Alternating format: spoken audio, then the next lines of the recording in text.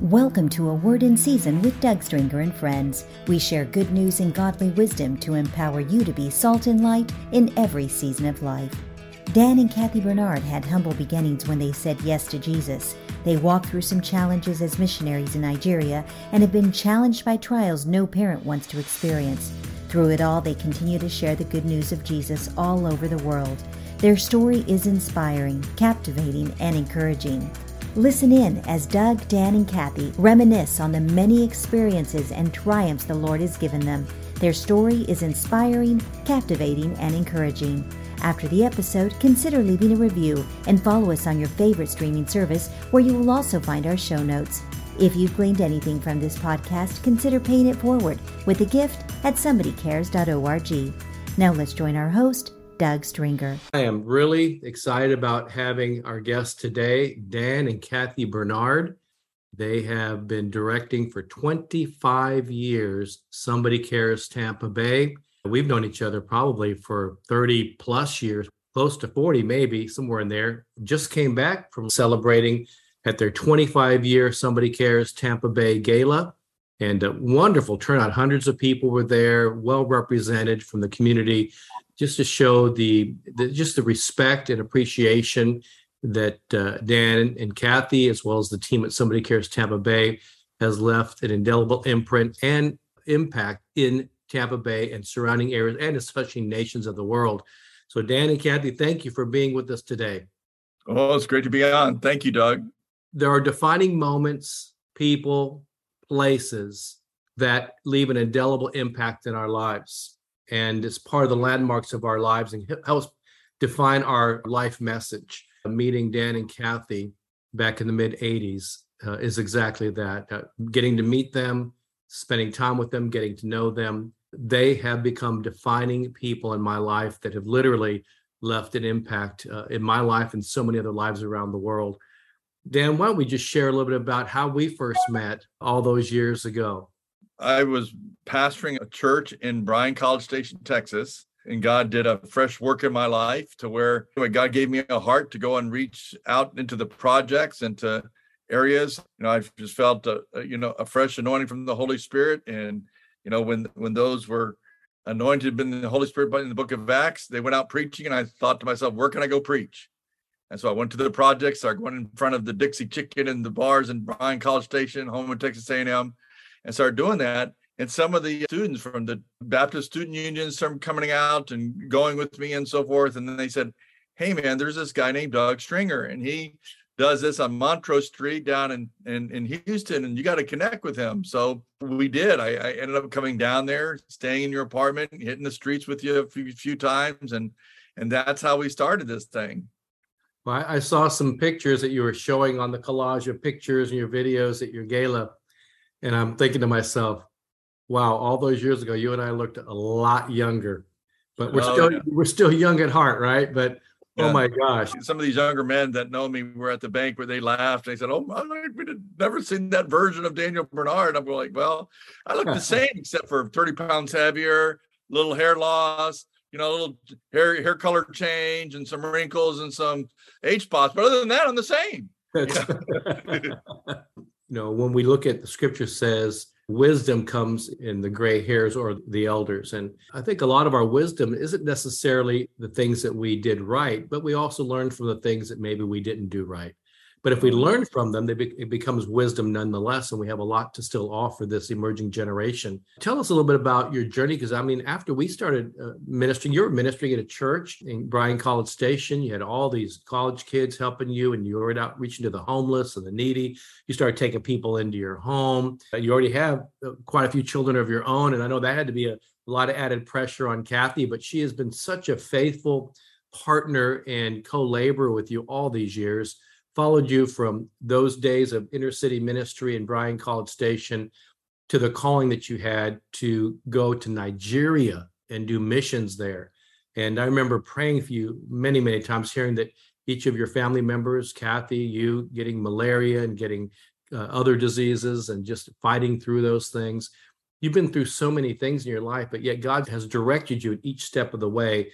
Kathy, and what was it that compelled both you and Dan to say, okay, we're leaving this place called Bryan College Station Texas A&M, a great churches you were a part of, and plus doing the things that you were doing there, the relationships you had there, the equity you had, because you invited me to come up and invited me to one of the most influential churches at the time and others doing the impact conferences at A&M, and you had me come up and bring different people there. Then you felt led to go to Nigeria. What compelled you to do that, Kathy? And what was the process by which you said, we're going to leave College Station and Bryan College Station to go to Nigeria? Because of those university students that were coming to our place, a couple of them were from Nigeria, and we became close friends with one of them, and his name was Goodluck. And so he asked Daniel, he said, why don't you go on a mission trip to Nigeria with me? I'm going back home. Why don't you come with me? And when he left, Daniel said, I'm really seeking God, what he has for us next. And, while I'm on the mission trip, I'm just going to be, open to God, that kind of thing. So I stayed home. I wasn't on the trip. So he was gone for 2 weeks? 6 weeks. Oh, 6 weeks. It was a long time. Anyway, he was gone for a while. Right before he came back, I was washing dishes, and God spoke to me. He said, he's going to come back and he's going to tell you that you're going to go to Nigeria and be missionaries. This is the Lord speaking to you? Yeah. Wow. Yeah. So he comes home, and he's funny. He's really funny how he approaches this, because he knew that this was going to be a hard sell. So he basically says, listen, while we were over in Nigeria, Goodluck got engaged. Well, yay. And he wants me to be in the wedding and to marry him, be the pastor. So we're going to Nigeria. And I went, okay. Then the bomb came. It's like, we're going to Nigeria, but we're not coming back. And at that time, I was pregnant with our fourth child. We went pretty quickly. That was like the end of the summer. And by December, we had left to go to Nigeria to get support. Let's put it this way. If we were missionaries going now, we probably would never have been able to go, because they would say, you don't have enough money, you don't have enough insurance, and all the stuff they need now to go. It takes a long time. We probably wouldn't have gone. But we did. We went pretty quickly, and so that's how he told me. Yeah, well, we didn't have enough money even back then, because no agency would send us. We felt like Lord was having us to go, and there were just so many miracle stories just how we got there. We were out there preaching. One time we were out there sharing, and we're saying, we're going to Nigeria. We haven't even bought our tickets. The tickets with all of our family, because we have 6 children, but at that time, 3. Was going to be about $8,000. We didn't even have the money for the tickets. Well, we're going to Nigeria and so forth. And that pastor of a little church of probably 100 or less, he gives us an envelope. He says, I just got to see your face when you open the envelope. We're like, okay, that's kind of strange, but okay. And so he opens, I open the envelope, and it's $10,000 from this little church. Wow. Back then, that's a lot of money, right? A lot of money back in early 1990. Was when that took place. So yeah, it was quite a big deal. Now, what's interesting, I was processing when you and Kathy and Lisa and I were meeting after your gala and had some lunch. I was just remembering the days that you were a pretty up and coming, aspiring, very good pitcher, baseball player, and probably were being looked at by not just university scouts, but professional baseball scouts. How do you go from that to, being a pastor of a denominational church in Bryan College Station to saying, oh, okay, now we're going to move to Nigeria? It's like, these are major steps, it's not like transitional, it's like jumps from different things. Tell us a little bit about your background and how you all met, and how'd you end up not playing baseball and then moving into ministry? Well, you're right. I mean, it was my senior year in high school, and I was touted as one of the top prospects in the state of Florida. And Florida being very much a baseball state. And I had 9 scouts who were coming out watching me. I was pitching opening day, my senior year. Long story short is that I made some mistakes mechanically. I had a great game going. I had 12 strikeouts through 5 innings, no hitter. Then I did something mechanically wrong, and I snapped the tendon in my elbow. So for the next year and a half, I wasn't able to pitch. They didn't have Tommy John surgery back then. It was a long time. I finally went down to Miami-Dade North and played there when they had a lot of professionals who came out of that organization, and then went on to Florida Southern College. But pretty much, I didn't fulfill that part of it. And quite frankly, because of that, even though I wasn't, coming from a Catholic background, I wasn't, a good Catholic, to say the least. But when that started happening, my drinking became more abusive and so forth. And that's something that my dad, he unfortunately, he passed away at 53 because of that kind of abuse. And so I saw myself, quite frankly, I'm going like, man, I'm going down the same path as my dad. How do I get off this, merry-go-round? I began to hunger and search for the things of God. And I ended up just going to a James Robeson crusade, that Indian Rocks Baptist. And that time it was 1978. He stood up and he said, why would 900 people follow a crazed man like Jim Jones, suicidal death? He said, why would a woman take a syringe full of poison, and inject their child and watch that child rather than die in her arms? And he picked up the Bible and he says, because they don't know the Bible and they don't know the God of this Bible. And I said, dude, I don't know the Bible. I don't know the God of this Bible. I'm fixing to be a cult member if I don't get it right. And so, I made a beeline for that stage and gave my life to Christ. And then, just started following after Jesus after that. You actually remember some of the exact words that James Robeson actually shared. Have you ever shared that with him personally? I've never had to get that chance to share it with him, I need to get a portion of this interview to him and let him see that, because you need to be on his program and talk about this. 20 years later now, plus where we're coming back, and I totally forgot what church. And so we're sitting there and we're in a pastor's meeting with the pastor of Indian Rocks Baptist, huge church, 7,000. They are the ones who were the main ones who hosted and put on that event. And I began to share about it. And the pastor said, we put on that event. I said, well, then you're partly responsible for my salvation. Wow, that's awesome. Charlie Martin, good man. So yeah, it was pretty amazing. So the impact that all that had. I was bouncing off walls and decided I was going to a Christian church, Church of Christ at the time, and went off to their Bible college. And within a year and a half being saved, I was in my first church, which was kind of halfway between Lexington and Cincinnati, a town called Williamstown, where everybody knows where the Ark is now was built. Yeah. So that's where it is. And so now it's the largest church in Williamstown, Kentucky. So wow. And that's where you pastored for a while? Yeah, I was their first full-time pastor. All up until then, for 100 plus years, they had, part-time pastors. And I said, I don't believe in part-time pastors. So I was willing to come. I would drive over. It took me, several hours to drive over from Grayson, Kentucky to Williamstown, Kentucky. I would live and stay in the basement just so I could be there the whole weekend. And I did the same thing in the summer. I started staying in the basement until someone finally opened up their home. But I just started knocking on doors and preaching the gospel. And basically the men that got saved, that came into the church at that time, they're the current elders for the church right now. We started this podcast and this virtual interview here by saying there are defining people, moments, places, and times. And I'm listening to what you guys are sharing, and there are some very significant defining moments and places that you've been a part of, that when God's story is finally exposed and told, let's look at that. Some people pursue grandiose ideas of what success looks like in business or in building a church. And I think of Leonard Ravenhill and David Wilkerson and others that, they're buried in these small little East Texas graves, Keith Green, and yet look at the world impact they had. And when I think about that, that's exactly what's happening with you and so many of those that we relate to in our Somebody Cares movement and network around the world. They're just building deep and wide and have a huge impact in communities. And as we talked about at your gala, that Duncan Campbell, defining the quote by Thomas Chalmers in the Hebrides Revivals, said that revival can be defined by the impact of the personality of Christ on a community. And I'm thinking about, here the Ark is there. And they probably have no idea, but here you are pioneering in a place nobody even knew, a small little country church that now is one of the largest churches in the area.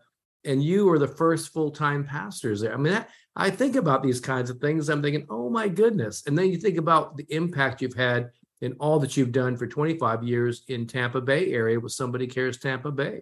How did you all meet? We talked about this a little bit, and because if you had gone into professional baseball, you may not be talking to me right now. No, he wouldn't be. So No, Kathy. so while I was pastoring in this town, they gave me a leadership scholarship to go to Cincinnati Bible Seminary. And there is where Kathy was. She's from Daytona Beach. I hadn't seen her yet, but I saw her picture up on the board and I thought, wow, somebody from Daytona. Of course, in the back of my mind, wouldn't it be funny if two people from Florida met in Ohio and hooked up? You know what I mean? And that's exactly what happened. Kathy, was it love at first sight, or how did you all finally connect and meet? We were in the counseling class together. So that's how we initially met. Daniel's changed a lot. Back then, he kind of had a big head about himself. He probably got attracted to me because, I was like a conquest for him because She wasn't impressed. I wasn't impressed. There you go. Looking back, we know that through different circumstances, God was drawing us together. It all worked out okay. And, I'm glad God saved him because we've talked and said, man, if I'd met him when he was not saved, there was no way I would ever have been interested in him at all. So from those days, how did you end up coming to Bryan College Station from there?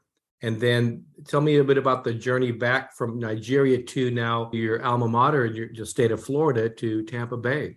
What happened was, while we were there and the church was growing, we were building the first parsonage there in Kentucky at that local church. And, we didn't even have air conditioning. We're putting in air conditioning. We're putting in classrooms, putting in a baptistry, doing all these great things, and it was growing. Now, let me ask you, during that time when you were pastoring there, is that at the time when you got married there, or we get married later? No, we got married while we were pastoring there. Yeah. Okay, but great. We got married in Florida, and actually some of the people, leaders, and so forth, they came down, for that.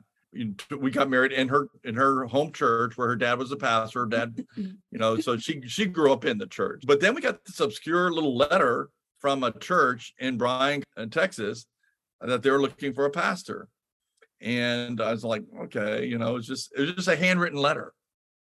It was actually from one of the wives of the elders looking for so I responded to it. Ultimately, I flew down, checked it out, and we just prayed about it and felt like that was our next place to go there. And we felt like God was going to use us in the same way that we took a little country church. We're going to take this little church. This is also a small church that had been around for 40 years, only had about 20, 25 people in it. But God was going to use us to raise it up and so on. So that was our thinking. That was our thought. So probably a little bit of a prideful assumption there that how God was going to, just because we did it there, that he was going to do the same thing here. That brought us down to Bryan, Texas. From there, I found out that the leadership there, I didn't know anything. At this time, I'm only like 3 years old in the Lord, right? I'm on my second church. The church was growing, because they had 15 pastors within that 40-year period. And I said, they've had a really bad reputation. I said, what we're going to do, we're going to grow. Once we grow, we're going to sell the building. We're going to have just a whole new face and everything. So they didn't expect it. But, we're talking like within the first 120 days, we're busting out the walls. We're growing, we're blowing. We had 70 baptisms. The current leadership, I found out that they were all from the Masonic Lodge. They're all Masons. And they all looked to be very controlling. And they were very much threatened by that growth. And so they started a whole kind of fraction division and so forth within that church. And ultimately, quite frankly, they fired me. And so, our goal was to start other churches. So I said, I guess God's starting it just in a different way we thought he was going to do that. Without really preying on the old membership, we just started a new service, started a new work. But it began to make me think about leadership, because in that form and government of leadership, as a pastor, you couldn't vote on anything. The elders and the deacons would vote, and you only voted if there was a tie. And so I thought to myself, well, I can teach them, I can marry them, I can bury them, I can baptize them, but I can't really lead them. So I said, something's wrong with this form of government. So I went back to the Bible, and I said, God, teach me all over again about leadership. And I started reading the book of Acts. And as I read the book of Acts, I read about the Holy Spirit and the spiritual gifts. And I said, and I was going I don't see where those gifts have went away, again. So my friend at that point, who was reaching out, Dr. Terry Tekel, he had been reaching out to me, and I was kind of like, no, stay away. You're one of those, you know what I mean? And to give context, at the time, Aldersgate United Methodist Church was the happening church for a lot of university students. And Absolutely. It was a large Methodist church who happened to come into renewal. That's right. And so I called upon him and I said, hey, the Bible says if you'll lay hands on me, I'll get baptized in the Holy Spirit. He did. I did. So I immediately got the left-footed fellowship from my fellowship or denomination at that point in time. Now, here's the interesting thing. The Christian business, men, they would meet. And then when they go into prisons they would bring, when they were to baptize people from their outreach, the Christian businessmen, they would use our church as a baptistry. And when they came in and used our church building as a baptistry, they would go over and pray on the pastor's study that pastor would get baptized in the Holy Spirit. And so here's what, now take it another place. So this church, so we start this new work. And so that's where God started leading me then to go into the difficult areas. And we went into the worst crime area, which right now we were prayer walking and doing all that where JJ is right now. And JJ is a person who looks to you and me and a few others as like spiritual mentors. He was an ex-gang member, drug addict, and that whole area. Now he's got this incredibly huge complex and ministry reaching at-risk youth and boys and girls homes right there in Bryan, Texas. They hired a new guy. He was from some Christian university in Oklahoma. Anyway, so he comes in and he starts actually calling on some of the people in my church, telling them I'm a heretic because of my beliefs on spiritual gifts and this sort of thing. This goes on for about a year. And people are calling me like, man, Mike Knight, really, he's really against you and that kind of thing. He's doing this, and it's going on for about a year. And all of a sudden, his people started coming to our church. And they were saying, Mike Knight told me to come. I'm going, this is really weird. So I call Mike and I said, hey, Mike, thanks for sending me some people. What's going on? He said, I'm so apologetic. Please forgive me. I was going after you, calling you a heretic. I said, yeah, I know. He said, I was doing a midweek study, Wednesday night study on 1 Corinthians, and I'm going through 12, 13, and 14 and so forth. He said, I'm sitting there studying, and he said, I'm getting ready for bear. I'm going to preach against all these spiritual gifts. And he said, I got sovereignly baptized in the Holy Spirit. I got up that night and told him I could no longer preach against spiritual gifts. They fired me on the spot, Dan. He said, they're saying that I had a nervous breakdown. Sounds like Jack Deere, who was surprised by the voice of God, when he was teaching and a professor at a major denominational seminary. So just because, so I'm thinking about that same study that those guys prayed over, right? And that's what took place. And it's so interesting that I thought about, how God works. One time someone said, well, here goes the charismatic movement's breaking up another church. I said, no. We're personally, this is our convictions. We wanted to sit down with you and go with you and look at scripture together. You're refusing to do so. I said, we're moving on with God. That's how we see it. We're not dividing anything. And I said, God in his sovereignty brought those people back right to the place where I believe they left him and was introducing it again. They said that I knew Mike Knight beforehand and that I had got him to apply for the church. I'm going, it's crazy stuff like that. But anyway, that's how it happened. And that's how we ended up going to the streets. And then from there, of course, then God began to turn our hearts. We started going to Mexico. And then ultimately with Good Luck Acotiebo coming into our ministry there, he would go out to the streets. He would play guitar. I would preach. When he was going to Nigeria, he invited me to Nigeria. But I didn't know he was like royalty. His dad was the first finance minister of independent Nigeria. His dad owned all these buildings, these different cities and so forth. So we went there for 6 weeks. Felt God calling me to say, come back and raise up men to reach unreached peoples here in Nigeria. I'm thinking about defining moments, people, places, and times. If you had not gone through what you went through, went off to Kentucky, then you would have not met Kathy. And if you're not taking that little church at a year and a half after getting saved, from Catholic to Church of Christ, and then from there, accepting a call to Bryan, Texas. And then if you had not gone there, the relationships you have with Dr. Terry Tuckle, who does ministry all over the world, and from Aldersgate United Methodist Church, you wouldn't have met those university students that knew me in Houston, and we would have never met. And there's so many things in God's, the word I would use is synchronicity, in these seemingly unconnected components. God had already planned to connect for the sake of advancement of the kingdom and for lives to be changed. And so in the synchronicity of God, or the suddenlies of God, that are suddenly to us, but they weren't suddenly to God. He was already putting all these pieces together. And as we simply obey, look at what God has done and is doing through your life. That's amazing. And even Good Luck, I know that you're a part of his heaven-going services. It was sad to hear that he had gone to be with the Lord, and just that, all those relationships, that connection to Nigeria would have never happened if you hadn't obeyed God as a couple to go to Bryan, Texas. So you're in Nigeria. I know all the things you went through there. I mean, incredible things that God did, but you literally almost died. And there was times you were so sick and going through so much, being put in jail and different things like that. Tell me a little about that story and how that took you from there to end up back in Florida. Of course, we went there. We never intended to be lifetime missionaries, to build our own missionary kingdom there. We were mainly to do what we were doing in Bryan, and that is to go preach in the streets, to gather up a few men, to pour into them, that they would be then the church planters and so forth. And ultimately, that's what took place. But, it didn't quite happen quite so easy. We went through a lot.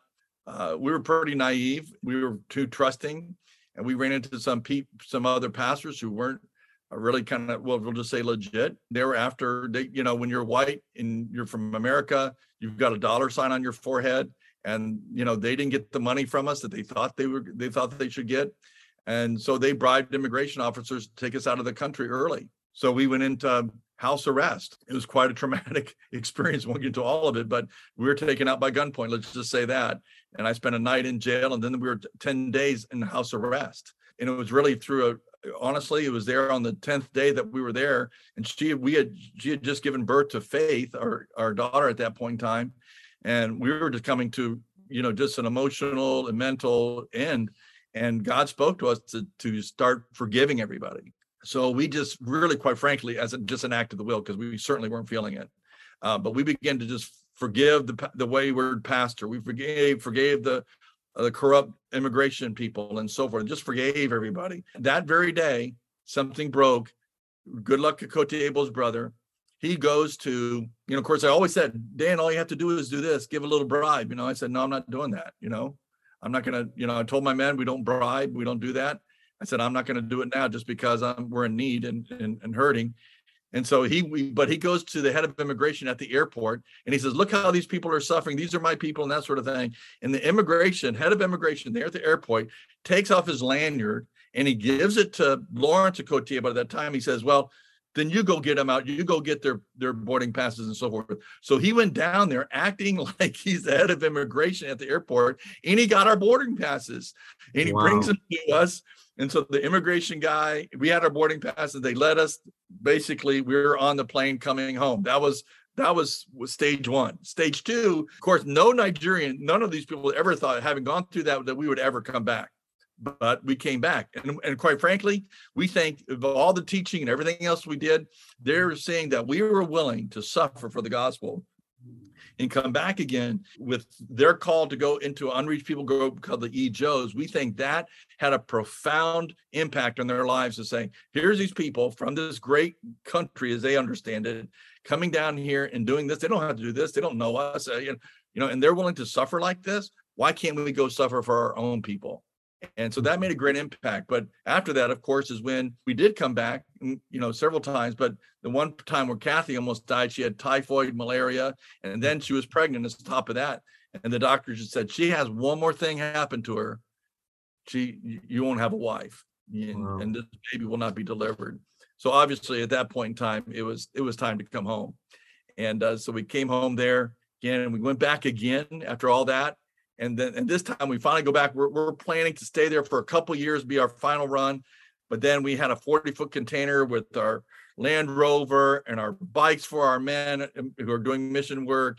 All this other stuff that we had all planned was stolen from us. And that was kind of like, okay, it cut short our plans to be there for 2 years. When we left there, we were broken. We actually said, what was the last 6 years all about? Because we were like, we're going to have anything to show for 6 years of our lives. And fortunately, because we took the time, because we weren't building a missionary kingdom, because we took the time to pour into a few men, that those men, even though it was a difficult time for them, they took that impartation and they went into the EJO land and they started 3 churches. And that grew to now over 17 churches. I think about in the difficulties or the crucibles of those experiences that you had, and even the unexpected detours along the way. I've seen and met some of these incredible leaders from Nigeria that you had influence in their lives and seen the fruit of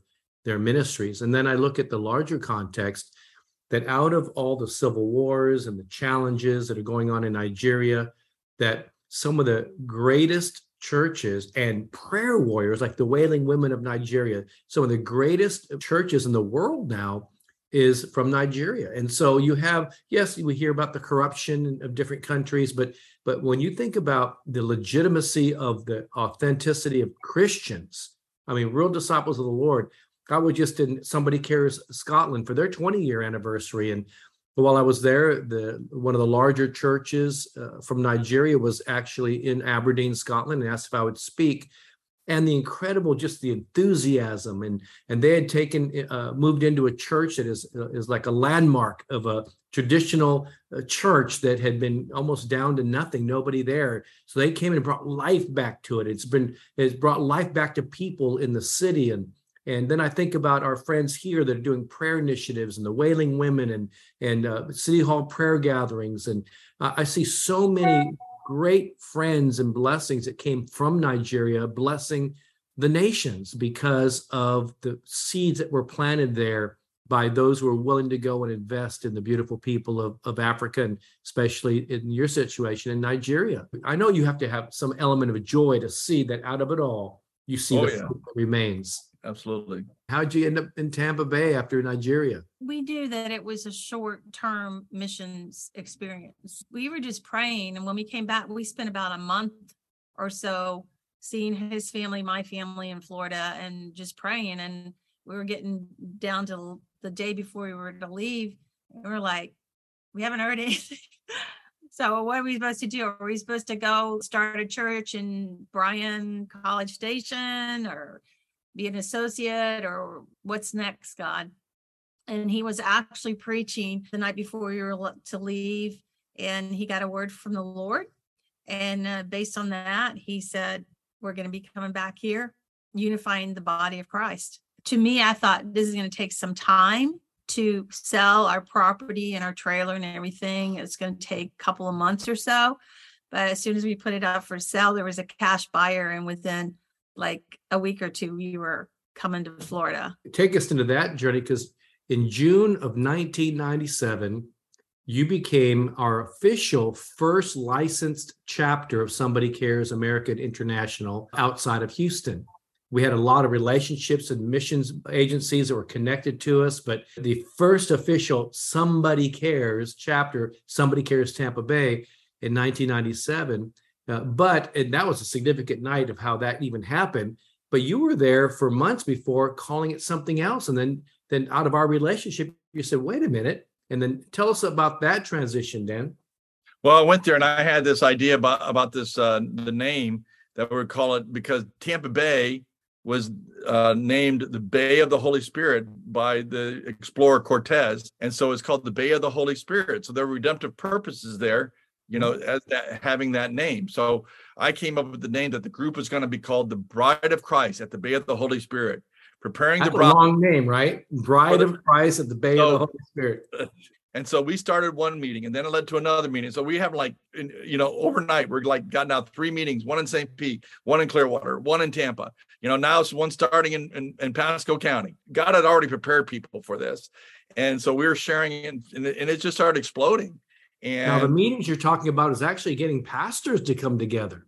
Yes, that's what it was. It was just getting pastors together. So we started just praying and meeting and so forth. And, of course, at that time, we started thinking like, okay, well, if we're going to have unity, then it has to have some real teeth in it. I asked Richard Green to do it. He's a pastor of the missionary church there. And so he began to do that and help put together a covenant of unity. The pastor spoke into it. I shared it with you. You spoke into it. So we came up with these tenets of the covenant of unity. And we were going to say, okay, well, let's get together and sign it. And there it was in the midst of our meeting that day was a guy named Burdett Price, who had his own show. And he said, let's do it at CTN Studios. We did it. And of course, one of the things that we, in conjunction with that, was that the pastors, even though they loved what was going on, they just said, we need another name. The names. And so, I had relations with you, and I had relationships with Barney Fields, El Paso for Jesus, and a couple other people. So we started relating, but I just submitted it to the pastors, and they said, well, we really like the name. It kind of speaks to the community. Somebody Cares, and we'll call ourselves Somebody Cares Tampa Bay. So that's why I invited you to be a part of that signing of the covenant. And, I think we've sent that to you by now, but so we have that. And did that. It was a really historical night. But at the same time, that same night, not only did we share about unifying in unity, but then we also put together a first step of a strategy to reach Tampa Bay for Christ. And that was through our initiative called the Year of Answered Prayer. Yeah, I remember because I think I took the copy of that Covenant of Unity. And let me just clarify for those watching, we're not talking about lowest common denominator. We're talking about the highest common denominator, which is the Lord. We're not trying to say it's some sort of unification type thing. We're not saying universalism. We're talking about the church, the authenticity of the bride of Christ in a community that may be, they cross racial denominational lines and saying, look, here are the highest common denominators that we can agree on. We're not trying to compromise our biblical convictions. We still believe the word of God is infallible. Jesus is the same yesterday, today, and forever. But the covenant unity is a common area to agree that we need the kingdom of God in the community, and that comes through the church, expressed in various ways through Baptist, Missionary Baptist, Church of God in Christ, Assemblies of God, Church of Christ, all these different denominations, but there are some commonalities that we could agree on. And I remember you had, was it 120 or 125 pastors at CTN, and we literally live on TV, and they aired it many, many times after that. I still have an old clip of it somewhere. I've got to get transitioned from the old VHS to digital, and you shared some of that at your gala. It was a powerful night, and we had one of the larger Baptist churches, Pastor Bill Anderson. He was pastor of what church at the time? Calvary Baptist. It's a very significant church, had some great things to say. We all shared a bit, and we signed it, and that became the official launch of the chapter Somebody Cares Tampa Bay. And since then, you've done Raise the Roof, where you with the baseball team, and they contacted you. And I remember that the hockey teams and other people and the soccer teams were like, well, what about us? And you began to see this incredible gathering of the corporate body coming together in public power encounters, in opportunities to bring the gospel to hundreds of thousands of people at various sporting events as well. And to this day, you're still doing monthly, in partnership with Hunger Strike Force, still doing monthly distribution of resources and food and groceries to the different local churches to give to their community. Yeah, I mean, just one thing upon another. Like we said, we didn't plan any of this. Just to think that we are coming to Tampa Bay, we didn't have a really much of an income at all. We didn't have any denomination or anybody backing us other than God said to come and do this. And to know from that, of course, we weren't getting a salary or anything of that nature. And then a year and a half, we're filling Tropicana Field, the home of the Tampa Bay Rays. We gave them, which stands today as the second largest crowd, other than the inaugural opening day, second largest crowd they've ever had in their history. It's unbelievable. It's just a God thing. When we were doing the Book of Hopes with Operation Blessing, we partnered with them in different cities, Denver, Tampa Bay, Houston.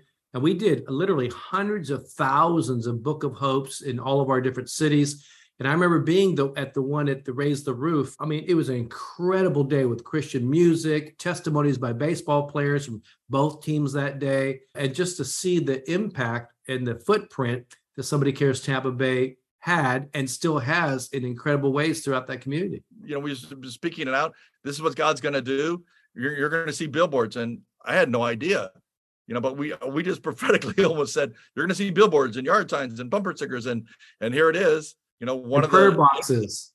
The prayer boxes, we got that from Dr. Tekel. And we just said, one of the intercessors' husband was a lawyer for Clear Channel. And they literally gave us 20 billboards. It's just crazy. We didn't have to pay for any of that. It just happened. So it's just like unbelievable, that such a short period of time, all of a sudden we're getting blown up. Everybody thinks that we're this big ministry with these big pockets because all this is happening. We're not even getting paid a salary, so it was just what God will do. So people say, well, they got to have X amount of money to do ministry. I said, well, then you don't have a real ministry then, you may not be able to do all what you want to do, but you just start. and see what God will do. And let's see it, let his hands be upon it. And that's really what happened. One thing after another, like I said, all of a sudden, then we do Care Fest. All of a sudden, we're part of the sanctioned event of Super Bowl 35. On and on and on. We're engaging the mayors in the cities and so forth. All these things were just started snowballing and taking place, and we didn't plan any of it. We just we're just sensitive to the Holy Spirit, like we're following the cloud. Okay, God, where is it you want to do? What's your strategy? How do you want to do it? And that's literally what took place. And some of those things then end up becoming established things that we do on an ongoing basis, because obviously it just made sense once we did it and God established it, we would continue to do that, whether there be the food trucks or Care Fest or whatever it may be. But then there's been some other newer initiatives and so forth that we would do as well. And we've partnered together in disaster relief as well as doing things in other countries. So the impact and the import of what you've done far transcends the local level. I mean, obviously, that's your Jerusalem, so to speak, but at the same time, the rippling effect has gone all over the world. Well, I would like you to take the next 3 minutes. I know it's hard to do. All of us, people see us and they think that we're successful by virtue of what they see. But like you said, I don't, you don't, we have never really taken salaries from the ministry, Somebody Cares. We have other avenues for income that we've had to work on. And not that we've ever lived in poverty, but sometimes it's dry times, but we've never gone out trying to make it look like, oh, pity us. We really feel like God's given us a calling. It is a missionary calling to reach our communities and to touch the nations. But all of us, when people perceive us, you've written books, I've written books, when they see us, they go, wow, this is incredible what you guys have done, to see what's happening in all over the world with Somebody Cares relationships. All of us go through unexpected detours where the wind gets knocked out of us. I know there's many times you shared some when your son went through a tragic car accident. And as a result, out of that, miracles have happened. There's a movie called The Favorite. It's about him. I know you liked it because a famous actor played you in the movie from the Dukes of Hazzard. In a nutshell, could you share part of that journey and what you went through, and then ultimately how God has used that, and even using your son in incredible ways now, and using the movie all over the world? We got that phone call that no parent wants to get, that our son was missing. And that started a journey of trying to find him, which we finally found he was in a car accident. And we had to spend a lot of time in LA where he was working on being an actor. When we first went there, to just tell you the truth, we can't get into all the details, but you wonder how you're going to react in a situation like that, because you've never been through that. But I have to say, even though it was very emotional, we were really at peace and knew that God was with us, even in the midst of that. And the main thing that we started doing right away is just getting people to pray, unified, specific, desperate prayers for each step of the way of Luke's healing.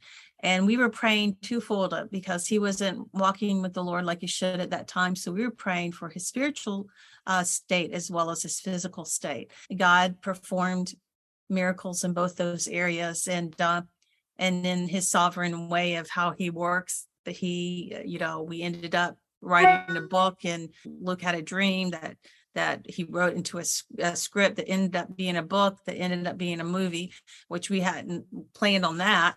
God's got a sense of humor, how he kind of weaves us in all these paths that we don't plan on. We felt when we did the movie that even in our pain and suffering and things we went through, that good can come from it.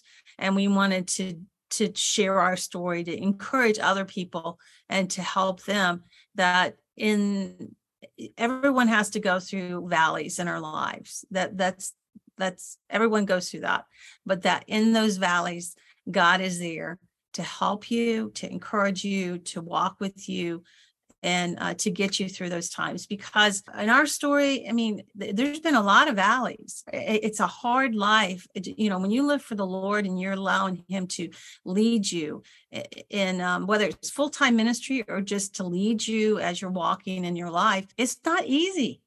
And sometimes we get that mindset that the Christian walk is an easy walk. It isn't. But God does promise that he'll be with us and he'll help us walk through those difficult times and encourage us and give us everything we need. And that's what we've seen through those hard times, how God's done miracles, bringing people, finances, whatever it is, to be able to get us through and make us successful in him, not by the world's eyes. And it's definitely, as you said, it's not always easy, but it is a great adventure. It is. And he is faithful. He shows himself faithful. And for the context of time, we are unable to depict the gravity of what happened to Luke in this car accident, in the hospital, in a coma. Much of his skull was missing. And just the whole process to go through that, if he was going to even live. And yet people all over the world were praying. You actually tell the story in a book and in the movie. How can they get a copy of the book, The Favorite, and also how can they look at the movie? In the movie, we have the mother doing a blog, and just so happened, because that's what everybody asking questions said, well, I'll just do a blog, and that way people will give them up to date. So that's where you have like the intimate details of what took place from day to day, what we had to pray through on a regular basis and so forth. So you get the nitty gritty details there in her book called Journey Through the Valley. And so that you just go onto the Somebody Cares website to get that. I believe we have the DVD on our website as well, but you can watch the movie also by going to pretty much any cable provider and go for it on demand, and you can rent it. If a church, though, would like to do it, because we're doing this where, especially it's, a tremendous father-son relationship movie. So we do have it where, you can have a special showing there at the church and use it as a good outreach tool for your men's ministry, but also just those who need to know the Lord. So if they'd like to do something like that, that's available. Again, just contact us at the Somebody Cares Tampa Bay at our website, which is sctb.org. sctb.org. So thankful for you all, your friendship for all these years. And thank you. Let me pray for you all. Father, I thank you for Dan and Kathy. I thank you, Lord. What a living epistle of the faithfulness of God, even through the most difficult of circumstances. And truly, Lord, their lives and the connections of places and situations and times really have left a huge impact that goes deeper than can be seen in the natural eye, and wider in impact for the kingdom of God. Untold thousands, maybe hundreds of thousands or millions of people around the world have been touched by the relationships that you put together. And I thank you, Lord, for Dan and Kathy, their family. Thank you that Luke is doing well. Thank you for this movie that's touching lives in ways that through that dream he had to write the script and ultimately the movie that is impacting people from Brazil to Latin America, all around the world, here in America. Lord, I pray that you would give them increase even in the next few days to do some things that maybe they haven't even verbally expressed. But Lord, that you've seen them ponder in their hearts for their family, as well as for the impact of the ministries you've given them to steward. In Jesus' name, amen.